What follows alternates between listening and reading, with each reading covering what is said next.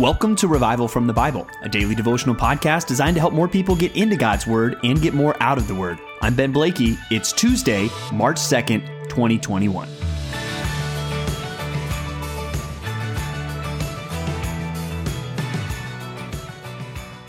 Did you care about your grades in school? I did. I was one of those kids. Let's be real, I am a nerd. And I really cared about those things, but even if you came up to me before a big test and said, hey, you're gonna get a 99 on this test, I probably would have said, sounds good. Even more than that, maybe, hey, sounds great. 99 out of 100 sounds pretty good to me. Well, it's not enough. It's not good for someone that we're going to read about today. So we open up our Bibles to Matthew 18, 10 through 20. And starting in verse 10, it says, "See that you do not despise one of these little ones, for I tell you that in heaven their angels always see the face of my Father who is in heaven. What do you think if a man has 100 sheep and one of them has gone astray? Does he not leave the 99 on the mountains and go in search of the one that went astray? And if he finds it, truly, I say to you, he rejoices over it more than over the 99 that never went astray. So it is with the will of my Father who is in heaven that one of these little ones should, so it is not the will of my Father who is in heaven that one of these little ones should perish."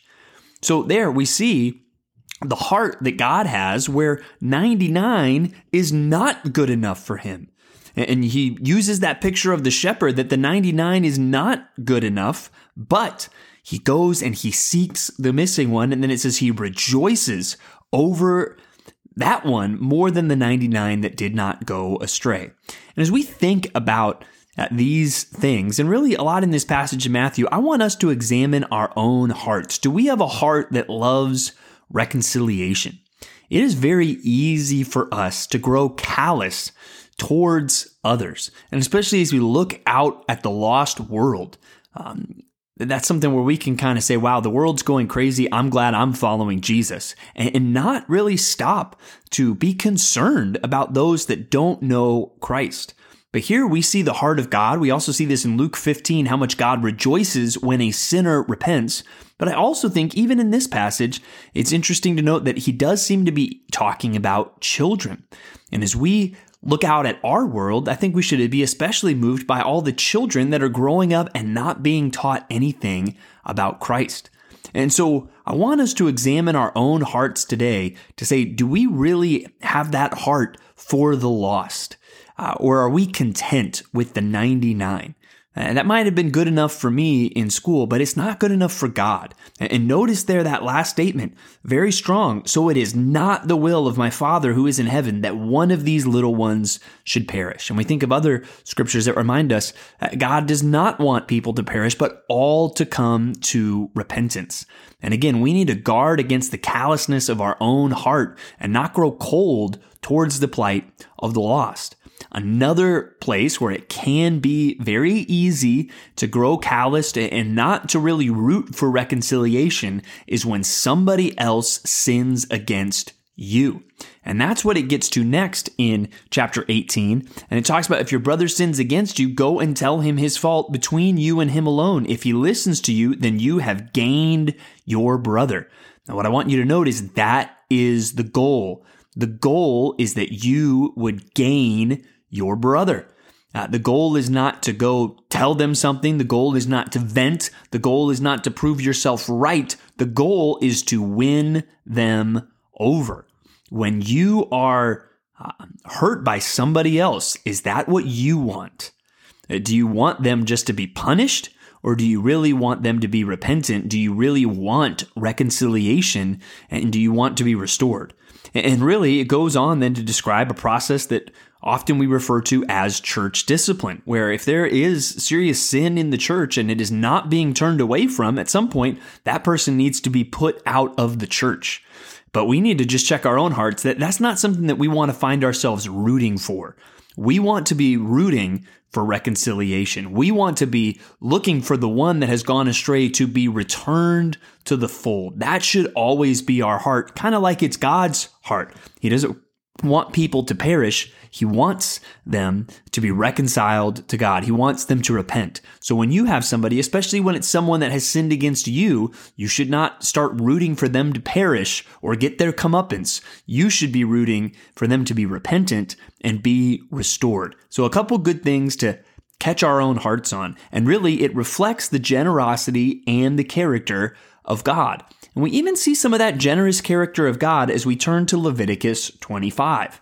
And in Leviticus 25, we see some interesting things. We see not only did the people celebrate a Sabbath day where they rested from their labors, they also remembered a Sabbath year, that every 7 years they would let the land rest for a year.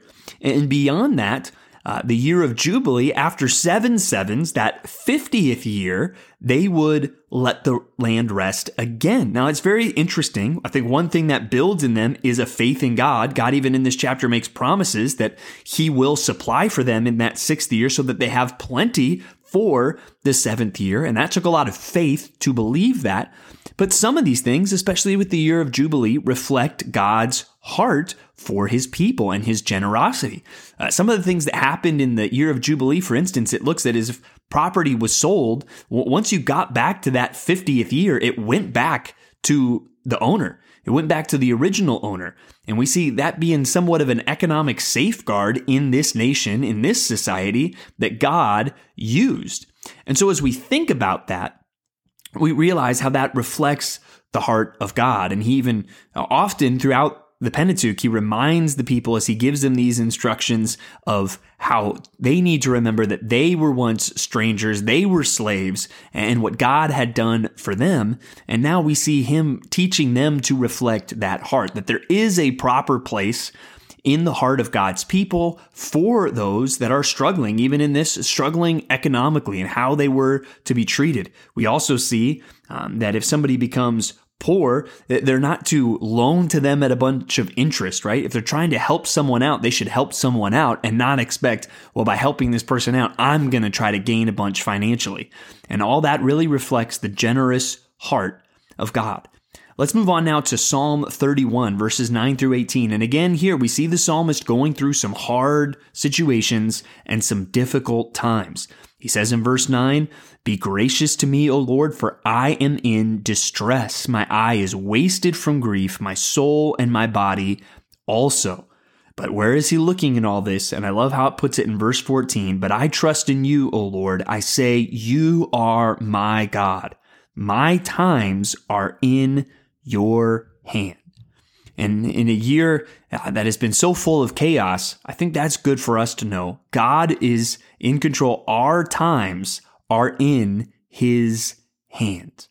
And may we be encouraged by that. May we continue to look to God and say, God, whatever is going on in the world, whatever's going on in my world, in my life, God, my times, my life, my world, it's in your hands. And I will always trust in you.